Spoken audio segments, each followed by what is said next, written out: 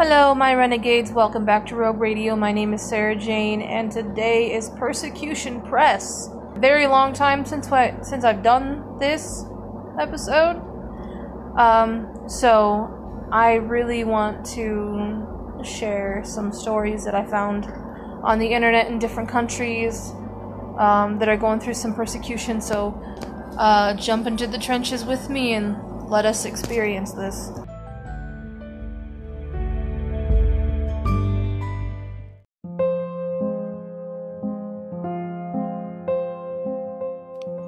You know, it's funny, we don't hear about Afghanistan on the news lately, as far as I'm concerned.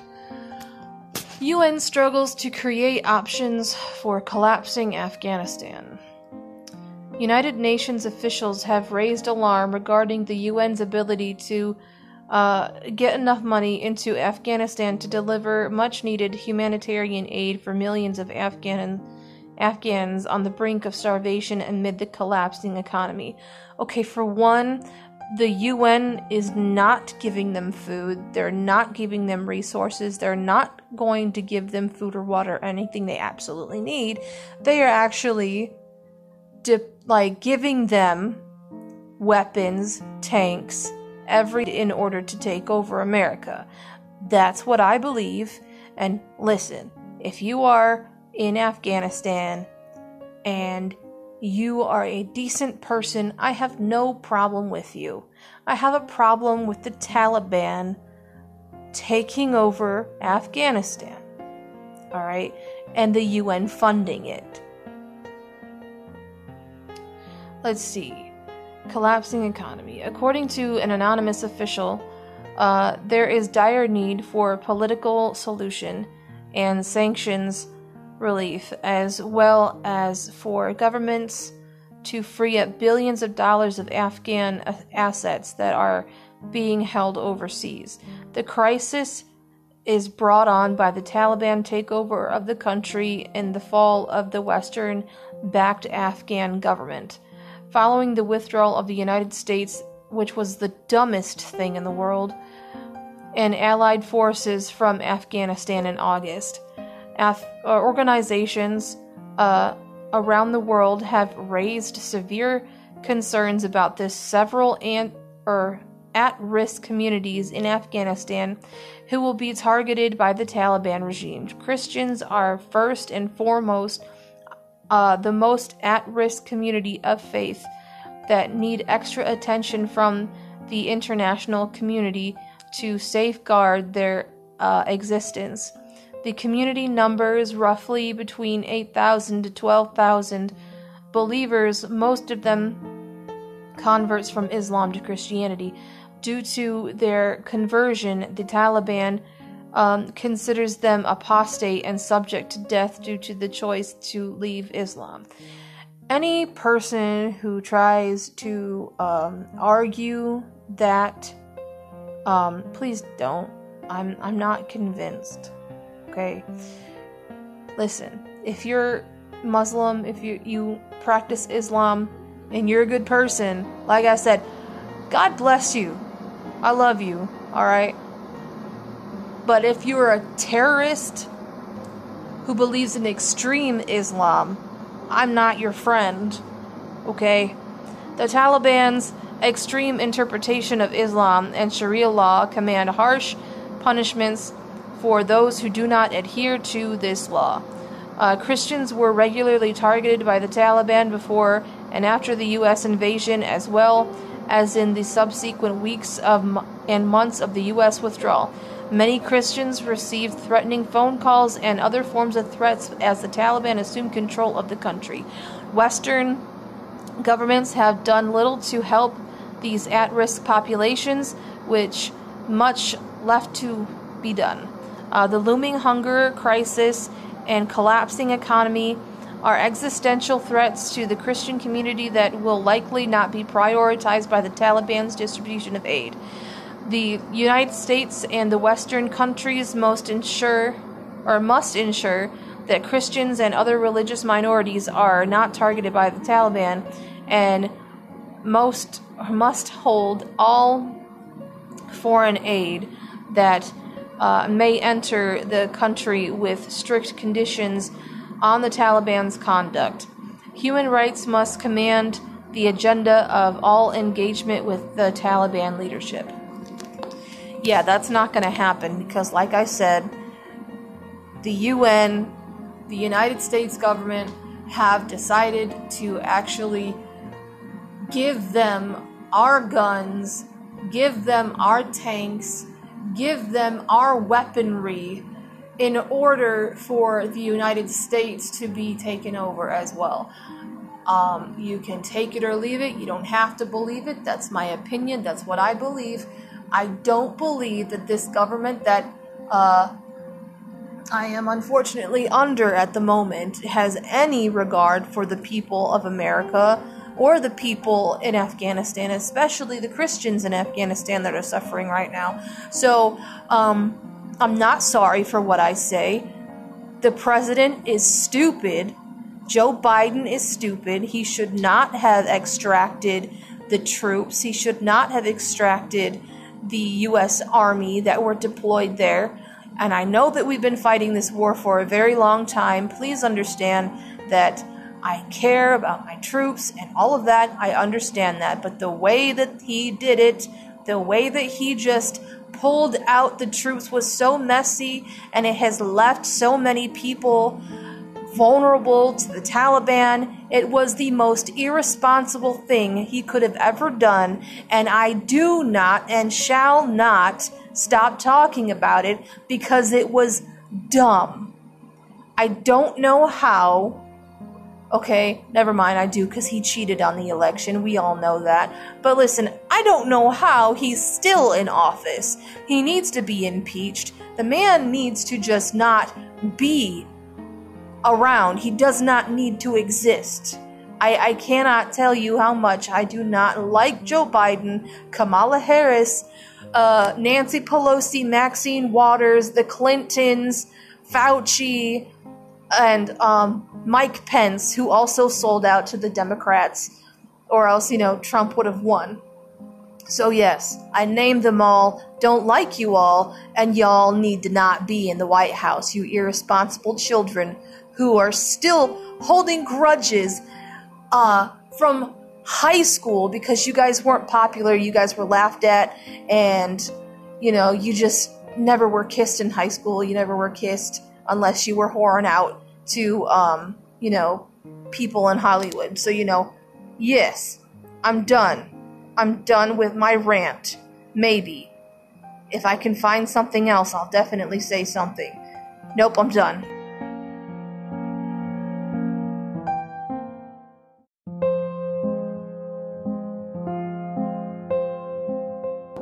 Now, if you are new here, we talk a lot about India and what, India is going through.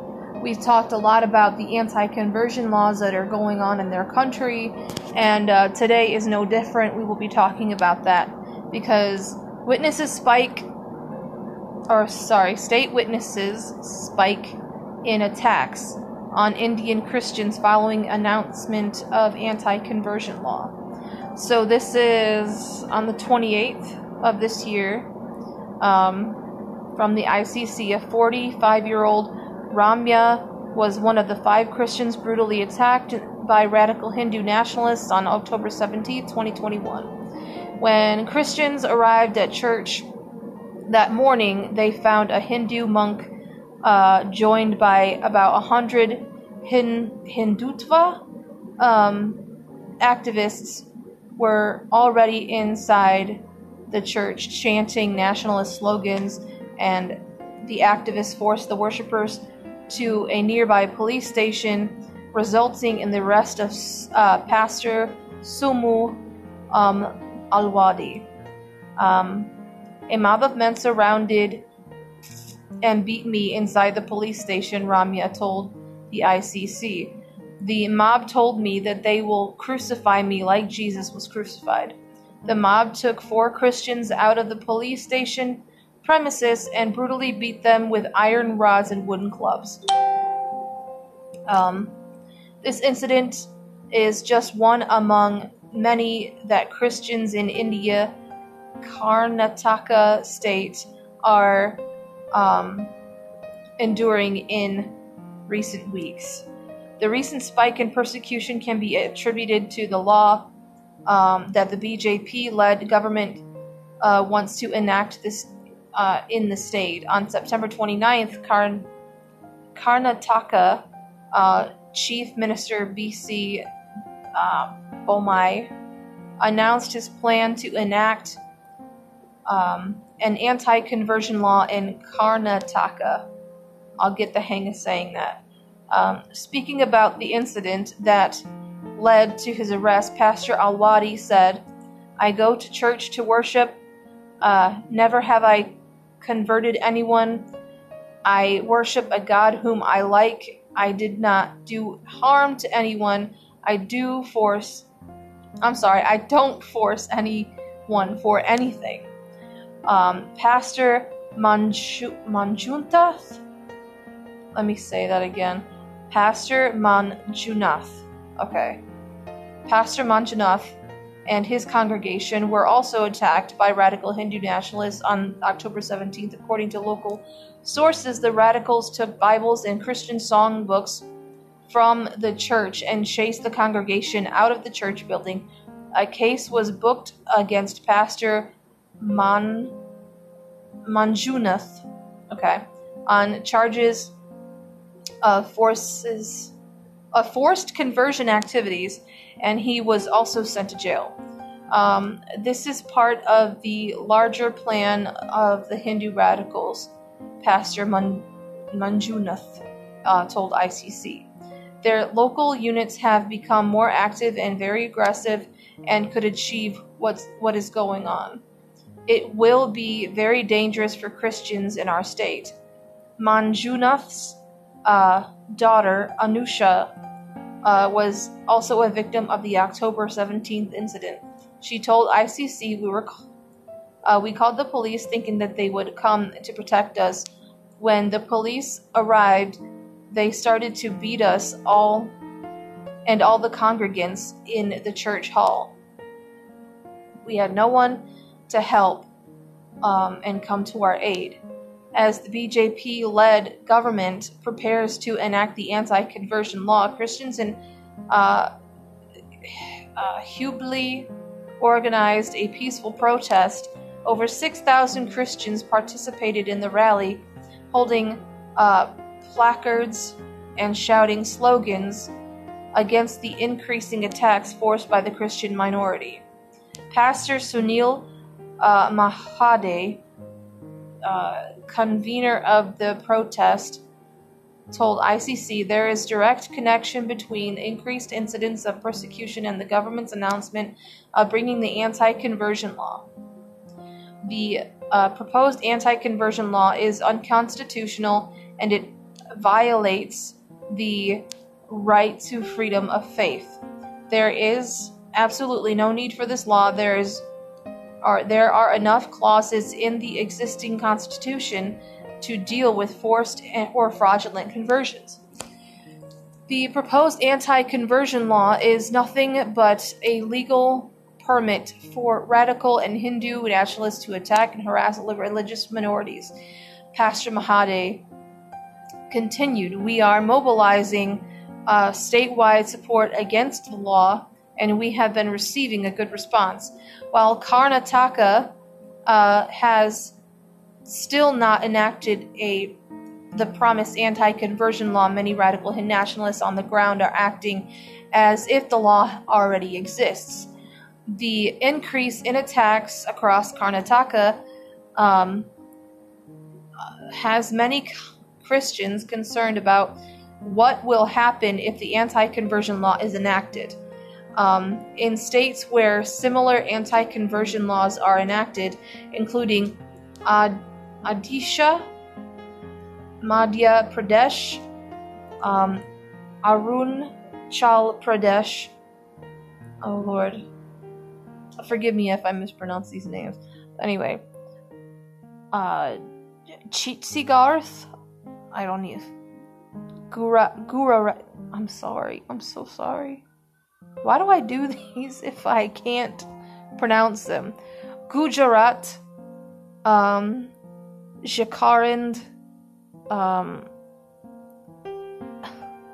Himachal Pradesh, and Uttarakhand. They are all widely abused. Radical nationalists falsely accuse Christians of forcefully converting individuals to Christianity to justify harassment and assault. Local police often overlook violence perpetuated against Christians due to false accusations of the forced conversion.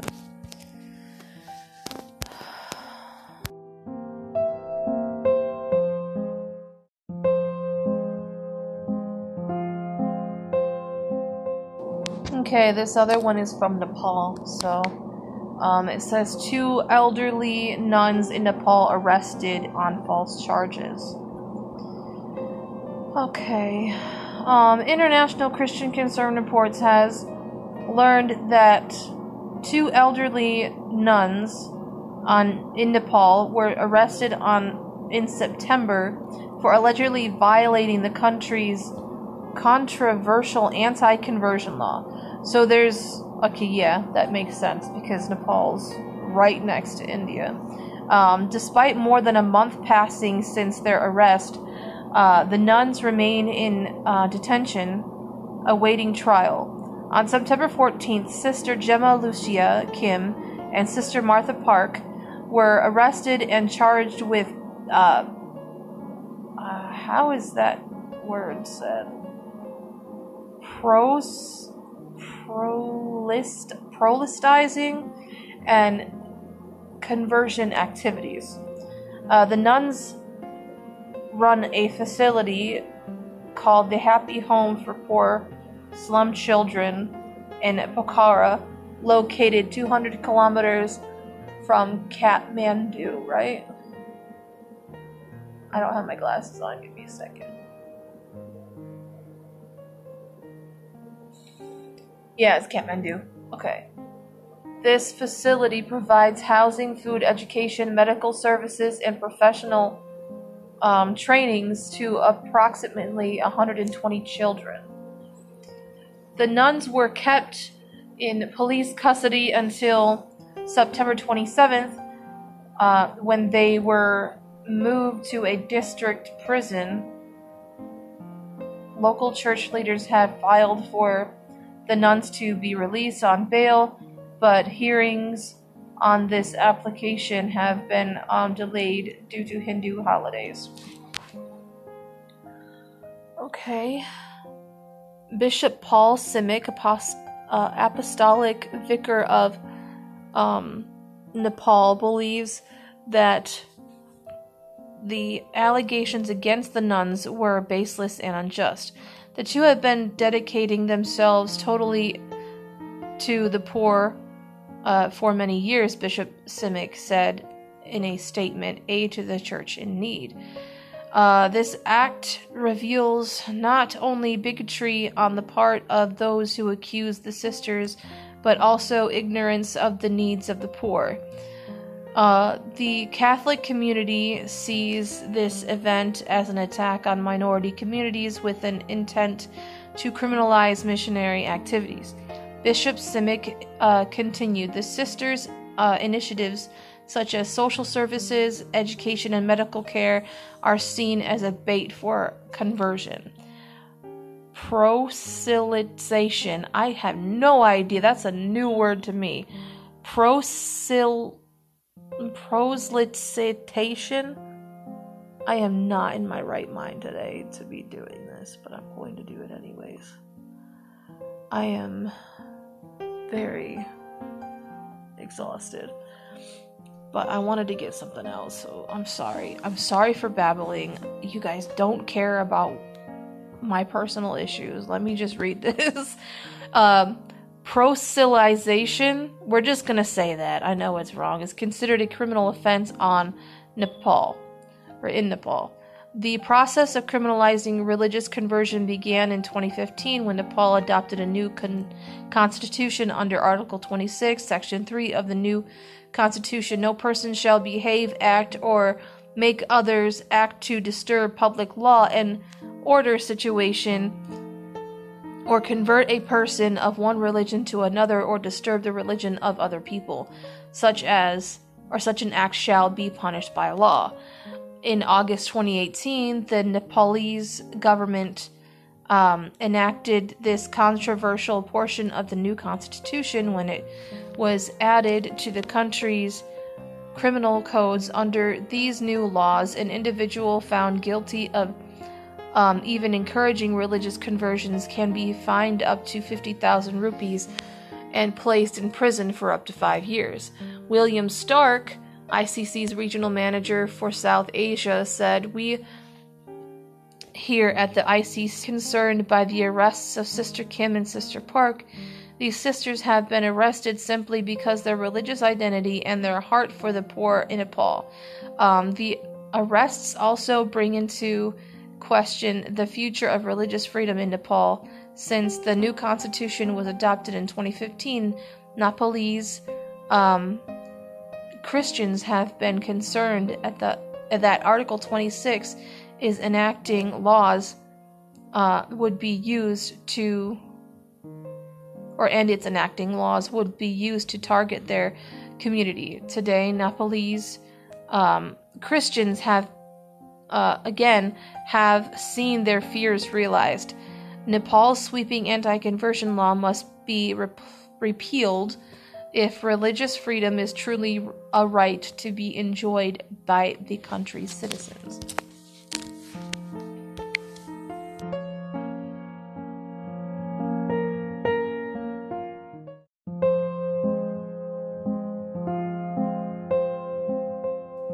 Alright, I got some news from Nigeria. So it says, 40 Nigerian Christians killed in coordinated attack. Okay, wow, okay, I hope you guys can hear it. I'm going to turn it all the way up. So there's a video that I want you guys to listen to. So all of my Nigerian listeners, most of it is probably going to be in Nigerian, but let's just see.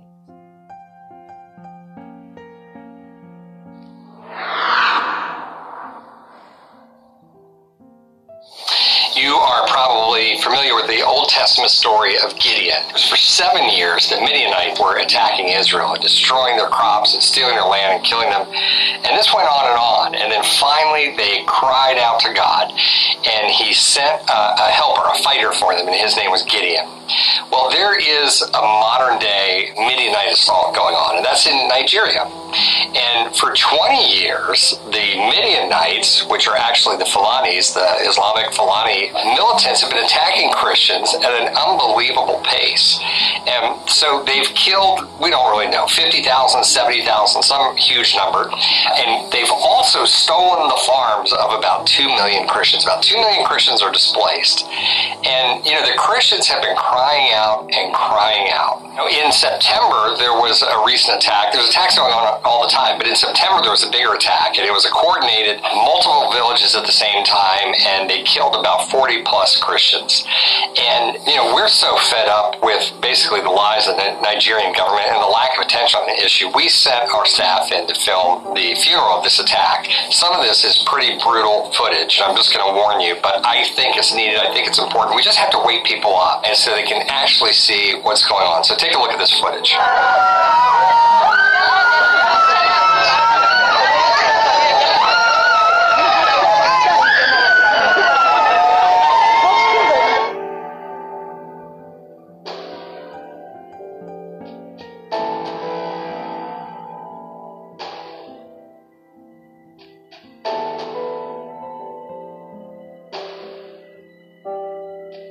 The Muslims and the Fulani terrorists, they are inside Zangon Katab town.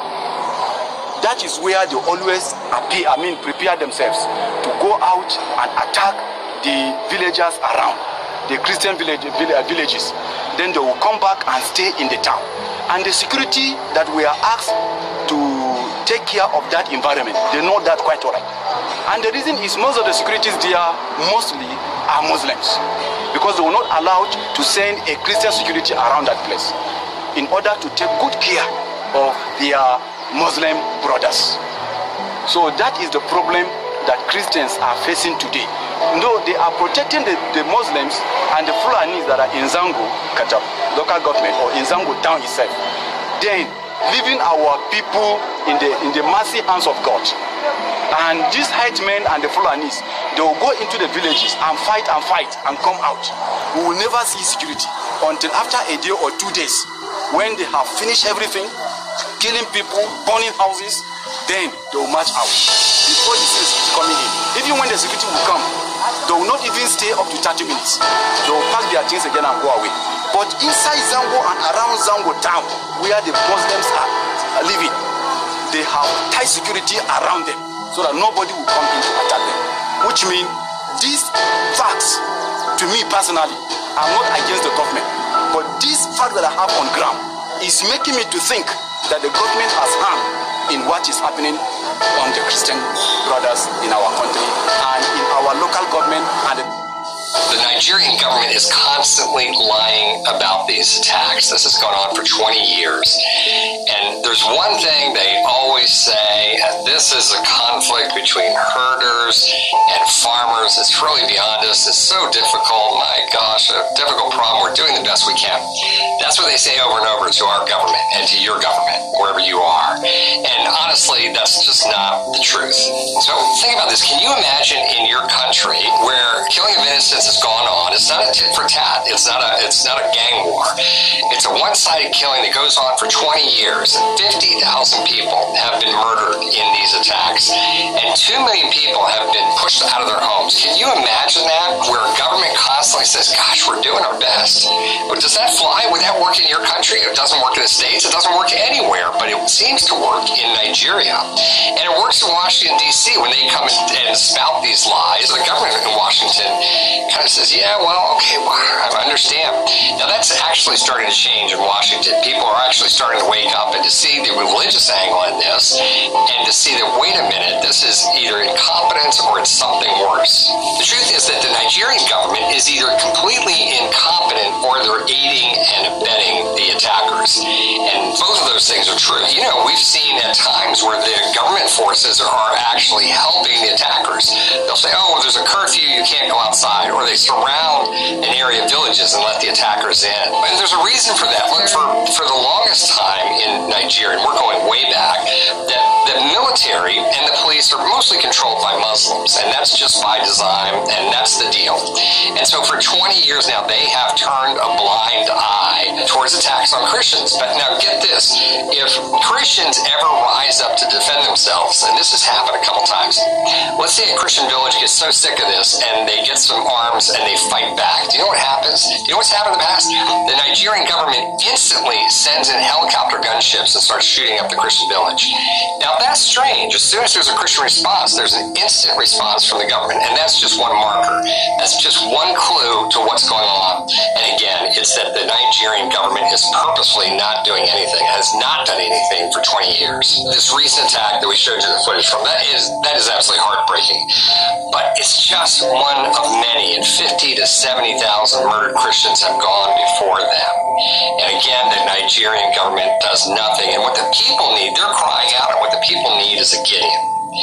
And unfortunately, since the Nigerian government will do nothing or is even helping sometimes, that Gideon basically is you, and it's me. And so what do we do? What's our responsibility? I think it's to love them in their pain, to take care of them in their pain, and also to protect them to the best of our ability. And that means we call our politicians and we say, "This is untenable. This cannot stand. Please do something. Put pressure on the government." I love his passion. I love his unconditional love for them. As far as him saying, giving them advice, giving us advice to call our politicians,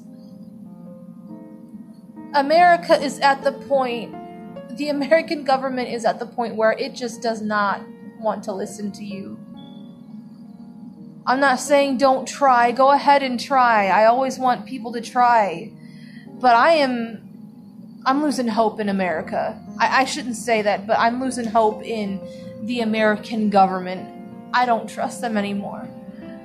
But in Nigeria, Fulani militants have been attacking Christian communities and stealing their farmland for years. In September, we received word about a particularly devastating attack that killed at least 40 Christians. In that video, I saw the dead bodies laying there on the floor. I am enraged right now. I'm so upset. In the midst of these attacks, the Nigerian government continues to spin the narrative that they are doing the best they can, but that the conflict is beyond their control. In reality, in most cases, the government is either incompetent or aiding and abetting the attackers. Meanwhile, the Nigerian church is crying out. Please join us in prayer and for efforts to raise awareness on behalf of Nigerian suffering church today. Yes, God.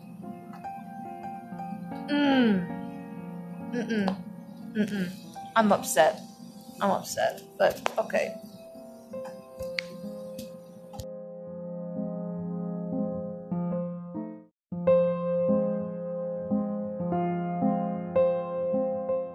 We need some good news in persecution press now. So, former drug lord now uses music to spread the gospel. I love this.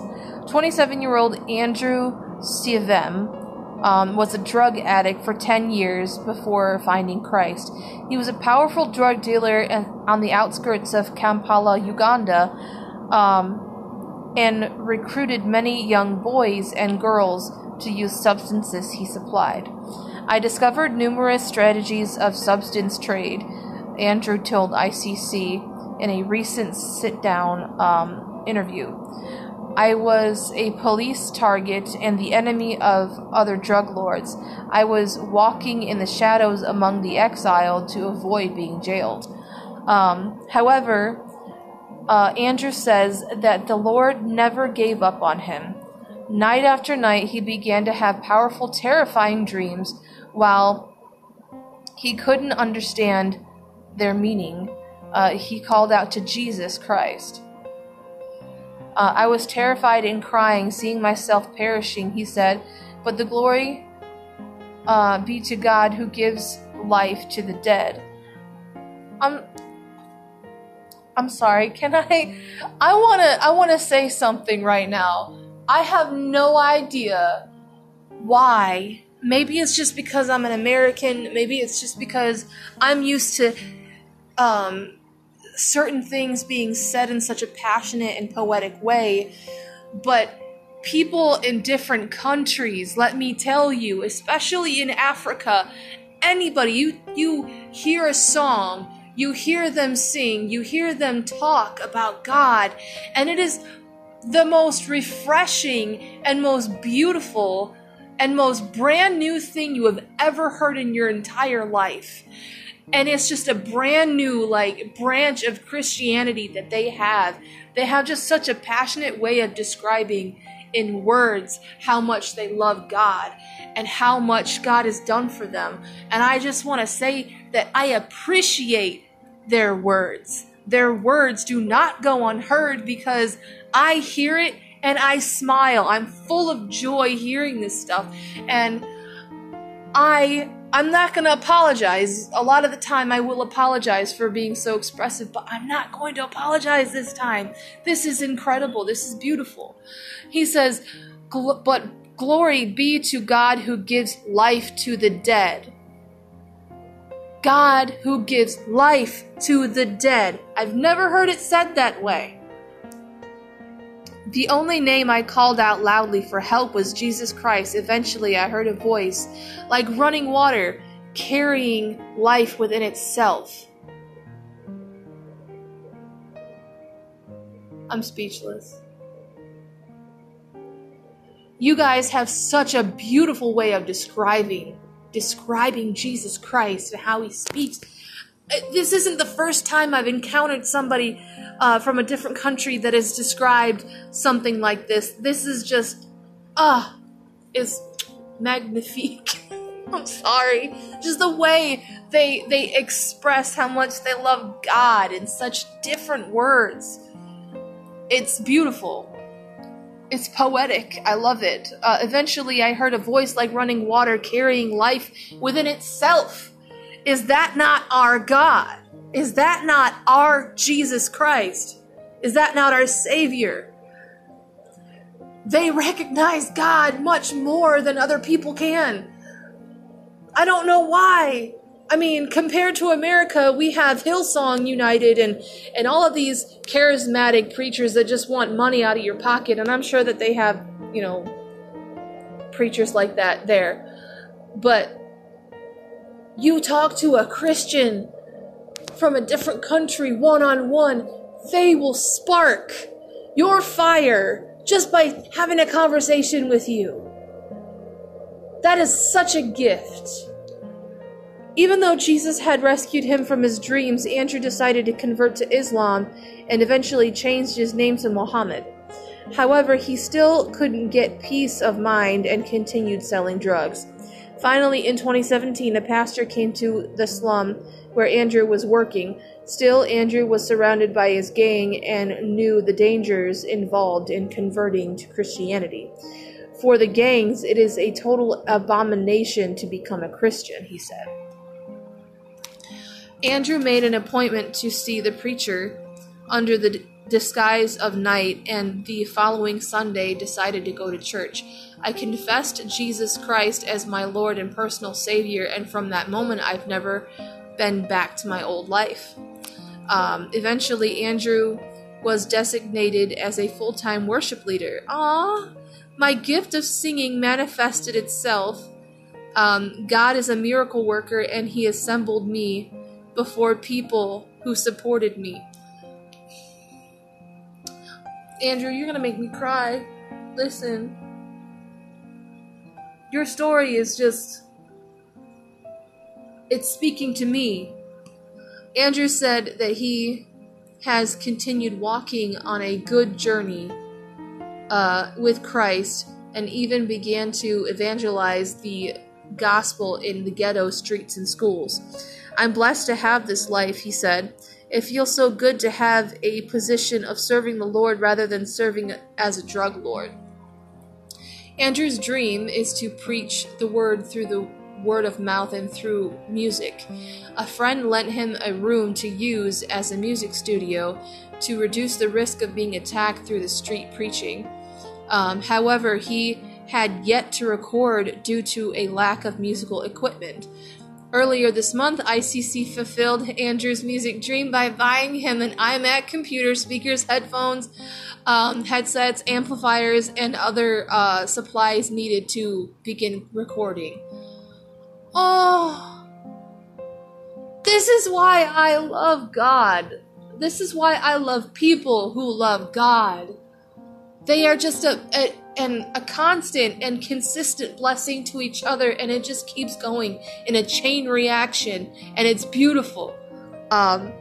Brother, he said to ICC's Uganda representative when receiving the equipment, I thought this was a joke and could not believe this until I have seen.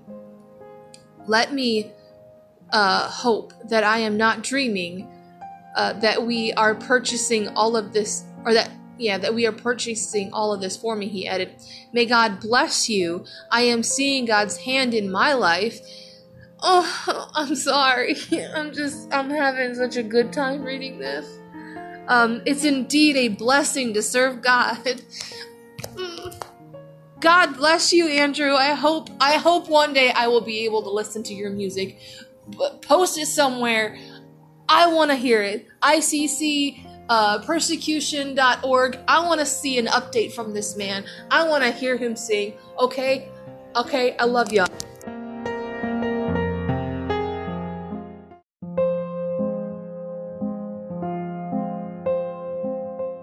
Great is thy faithfulness, Lord, unto thee. While eyes are on Afghanistan, brutality against Christians increases in Pakistan.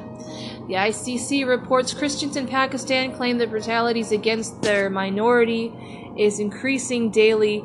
private Facebook groups are filled with video evidence that Christians are under constant duress from the Muslim majority. Posts show injuries of entire families attacked by radicals, and captions say that neither Christian girls nor Christian settlements or places of worship are safe. Many members of these groups continue calling the government to protect their right to religious freedom, but their advocacy seems to be in vain. Several comments criticize Prime Minister Imran Khan for promising religious freedom protection without action. One commenter stated that Pakistani Christians are in a worse position than dogs. Another asked, "Where are all Western countries who are so involved for Afghans to give them safe passage, but no one cares about Christians in Pakistan?" Other members post reminders that God alone will save their community. One post claimed that 3 out of 4 churches in Karachi's Gichar Nulla are destroyed during the recent anti-encroachment drive. Last Sunday, Gospel TV World News displayed clips of the members of a church group after being attacked by extremists. Blood can be seen at the bottoms of the men's shalwar kameez in an attack on September 7th, 2021 on New Hope Church in Shirkat area in Lahore. 5 men were injured, including a pregnant woman, and the man was shot twice in the leg. After the acts against Christians were aired, peace-loving Muslims offered words of sympathy and agreed that minorities are unsafe in the country. In response to another video about an entire family that was terrorized by radicals in Lahore, a contributor to the private Facebook group wrote, "Every day is work. Every day is work is happening in Pakistan. All Christian families, God bless you. I will pray for you all."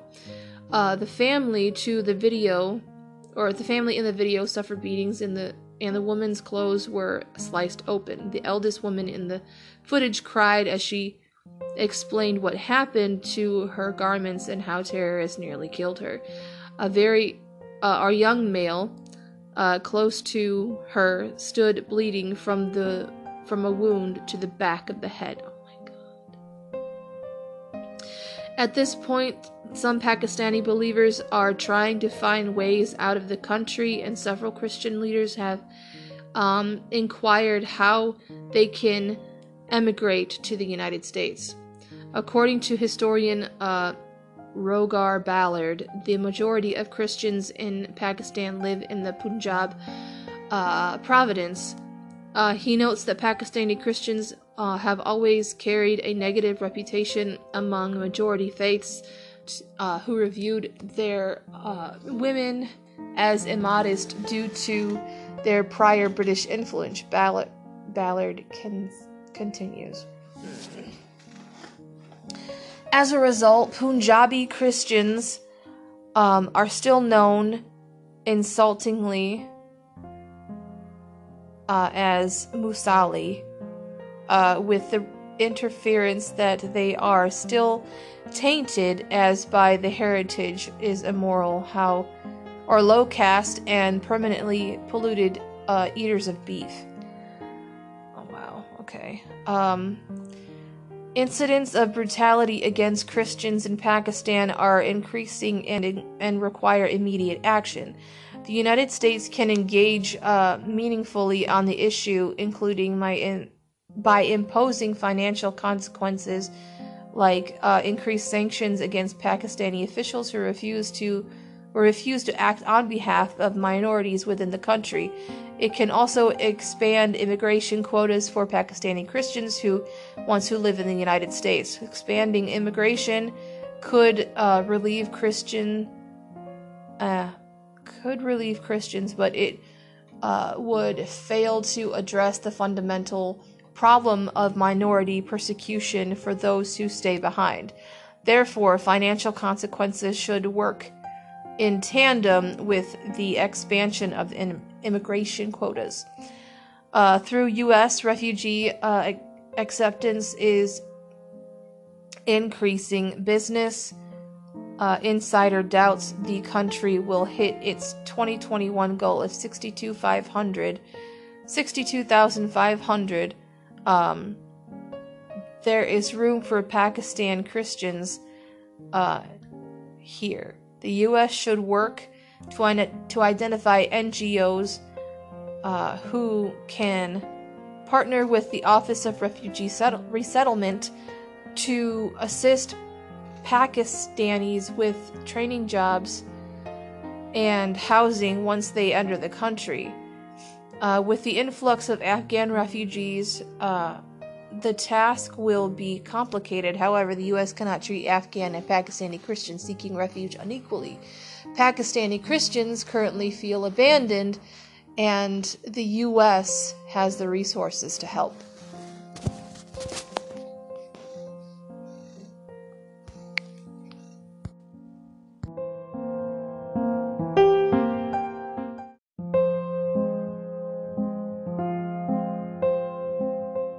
Alright, this one is from Egypt. I'm trying to make sure that I get a variety of countries for you guys. I think Egypt is listening. So, this one's for you, Egypt. Egypt ends 4.5-year state of emergency. This is from the 28th of this month, October. Egyptian President Abdel Fattah el-Sisi lifted the country's state of emergency that has been in effect for 4.5 years. The state of emergency was originally declared on April 2017, following several terrorist bombings at churches in Alexandria and Tanta.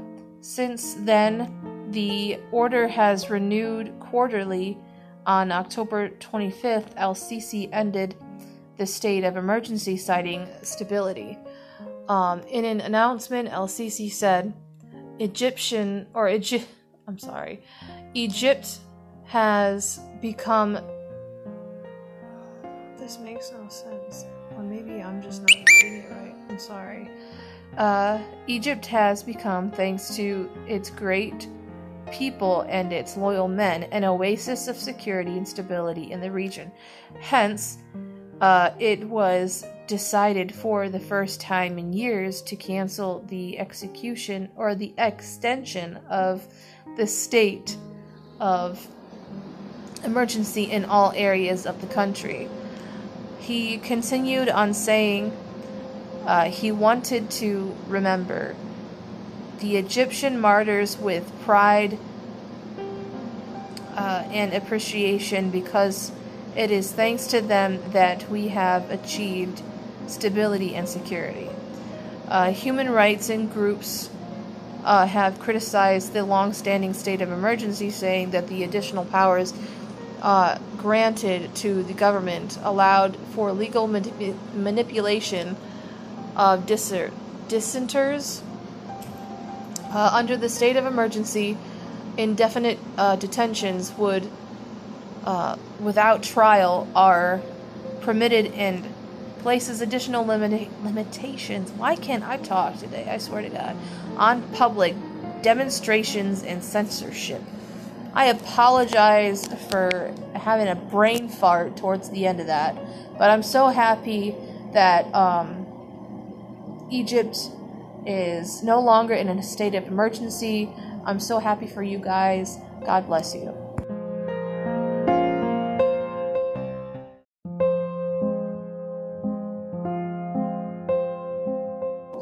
Let us take a break, because that was a lot. Give yourself a break while I advertise Anchor. get yourself something to drink, something to eat, or take a nap. I don't know. I don't know what you do. Do you fall asleep to my voice? I don't know if that's creepy or not, but here's the break.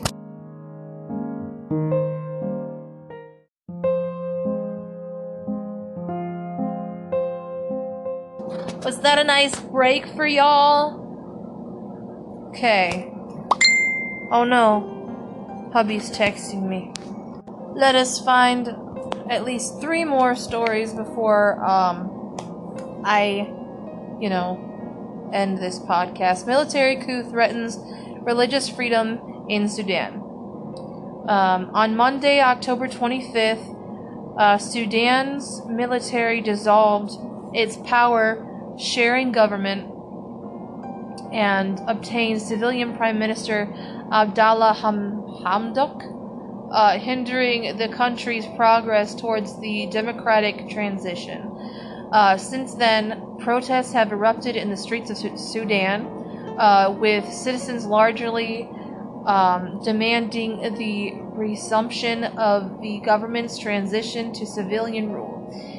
Reports estimate that 8 people have been killed and at least 170 injured. The coup has been met with widespread international condemnation, including the Biden administration suspending $700 million in financial assistance to the country. Biden did that? Are we sure? For 1.97 million Christians living in Sudan, the future is uncertain. On Tuesday, the chief executive of Release International, Paul Robinson, warned that a window of opportunity towards religious freedom in Sudan could be about to close. Sudan's transitional constitution, adopted in 2019 after the coup that disposed strongman leader Omar al-Bashir,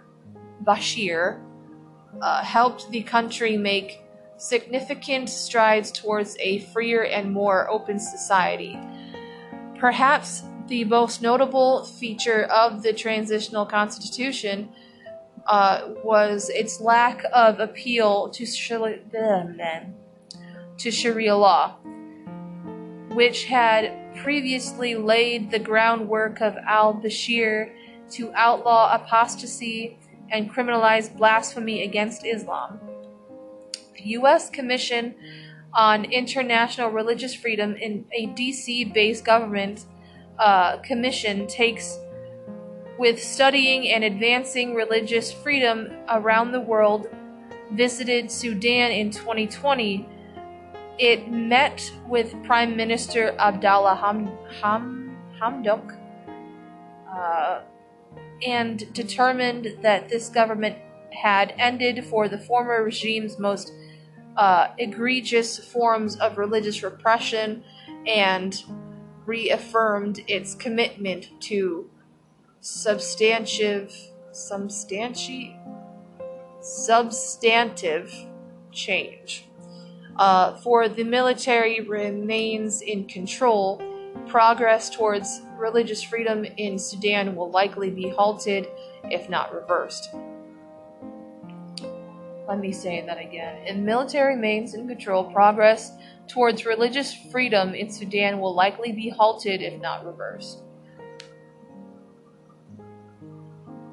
Wow.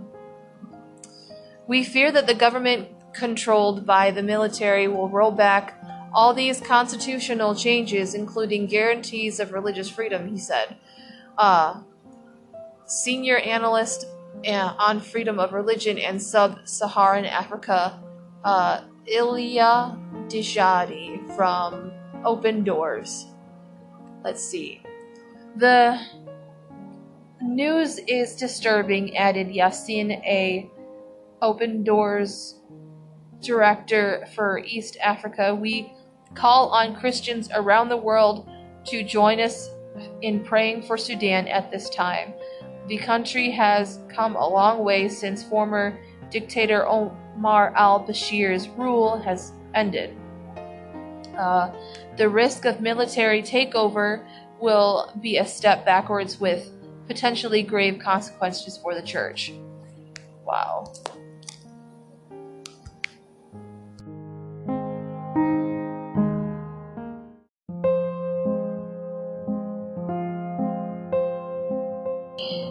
Alright, here's another one, guys.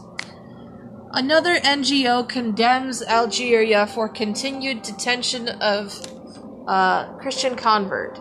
Algeria, from International Christian Concern, yesterday Amnesty International, a renowned secular human rights watchdog group, condemned the sentence of Fadhil Bahul. I'm so sorry if I do not pronounce your name right. I'm agitated at myself for not pronouncing it right, but Fadhil Bahul. Okay. An Algerian Christian convert convicted under laws regulating non-Muslim worship. This condemnation of the Algerian government comes at a time when religious freedom continues to deteriorate in the North African country, especially at the expense of the Algerian Christian community. Algerian authorities arrested Bahul on April 17th after a raid on his house, charging him with illegal donations and collecting donations or accepting gifts without a license from the authorized departments. What? Bahul also faces additional charges under 2016 Oregon ordinance regulating non-Muslim worship, significant or special. This is why I'm exhausted, guys. Sorry. Specifically targeting him as a Christian for distributing Bibles. Amnesty International officials called the law and Bahul's conviction discriminatory and urged for his release. Algerian authorities must immediately squash? You guys got some typos in here. Fadhil Bahul's conviction and drop all charges against him. Okay. And said Amna Gulali, Amnesty International's Deputy Director of the Middle East and North Africa. This discriminatory law is being used as a weapon to repress those who do not follow Islam in an assault against their fundamental freedoms.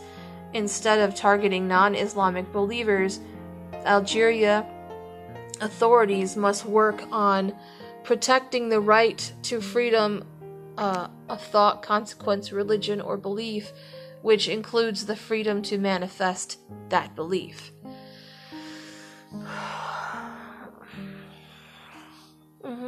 I agree. Bahul's case is one of many examples of religious discrimination from the Algerian government in recent years.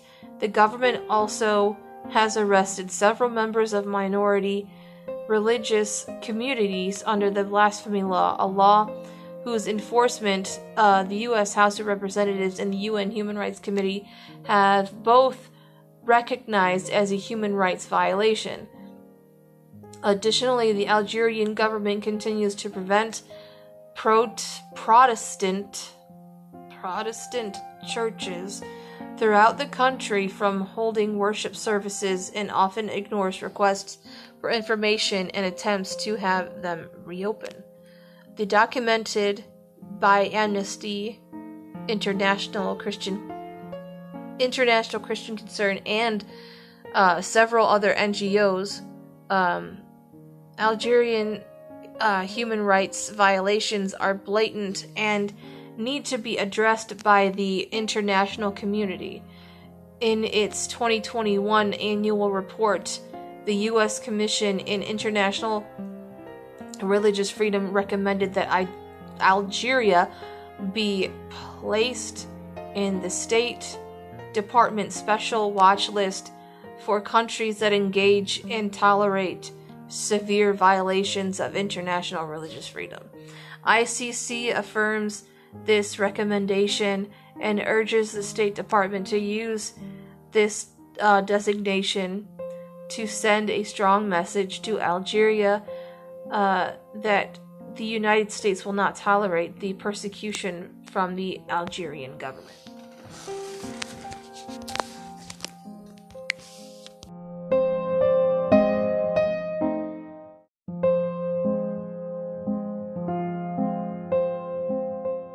Alright, I think we started and we're ending in India. Excuse me. Church leader calls on Modi to confront rising anti-Christian violence in India. ICC reports today, this is actually put out today, according to the Union of Catholic Asian News, UCAN,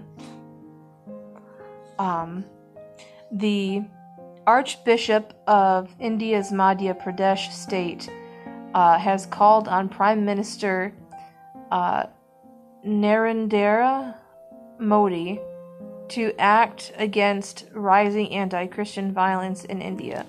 The church leader's call for help comes as a new report documents unprecedented levels of anti-Christian violence taking place in India. In a letter to Modi dated October 26th, Archbishop Leo Cornelio of Bhopal asked Prime Minister to take effective steps to contain rising violence against Christians. The letter came 5 days after a report was released documenting rising levels of persecution against Christians. According to the report 305, why did I say it like that? 305 incidents of persecution have been documented in just the first 9 months of 2021. According to that report, Christians face persecution in 20 of India's 28 states, most of them ruled by Modi's Bharatiya Janata Party, the BJP. Why do I try to pronounce when they have it abbreviated?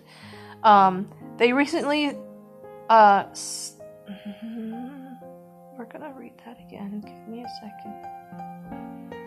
Very recently, certain individuals and groups have stepped up a hate campaign against minority groups, especially Christians. Archbishop Cornelio said in his 2-page letter, rising religious fundamentalism and hatred is a threat to the growth of the nation.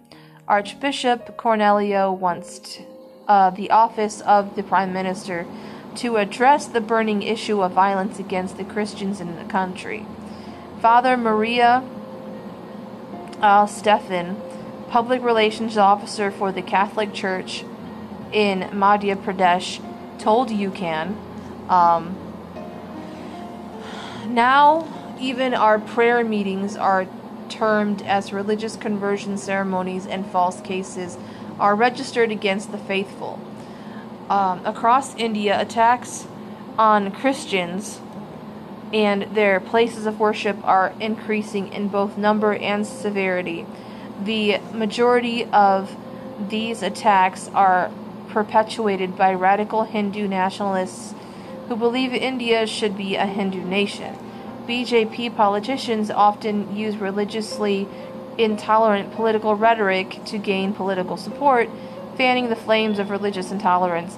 Radical Hindu nationalists also enjoy near complete impunity for their attacks on minorities, given the impression that they have a tacit approval of the BJP-led government in their operations against Christians and Muslims.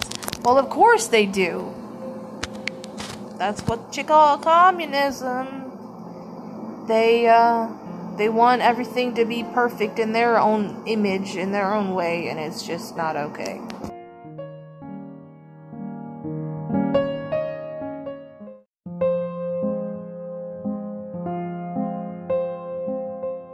Anyway, guys, thank you all for listening. I'm so happy and so grateful that if you reached the end of this episode, thank you so much for being patient with me when I read that stuff.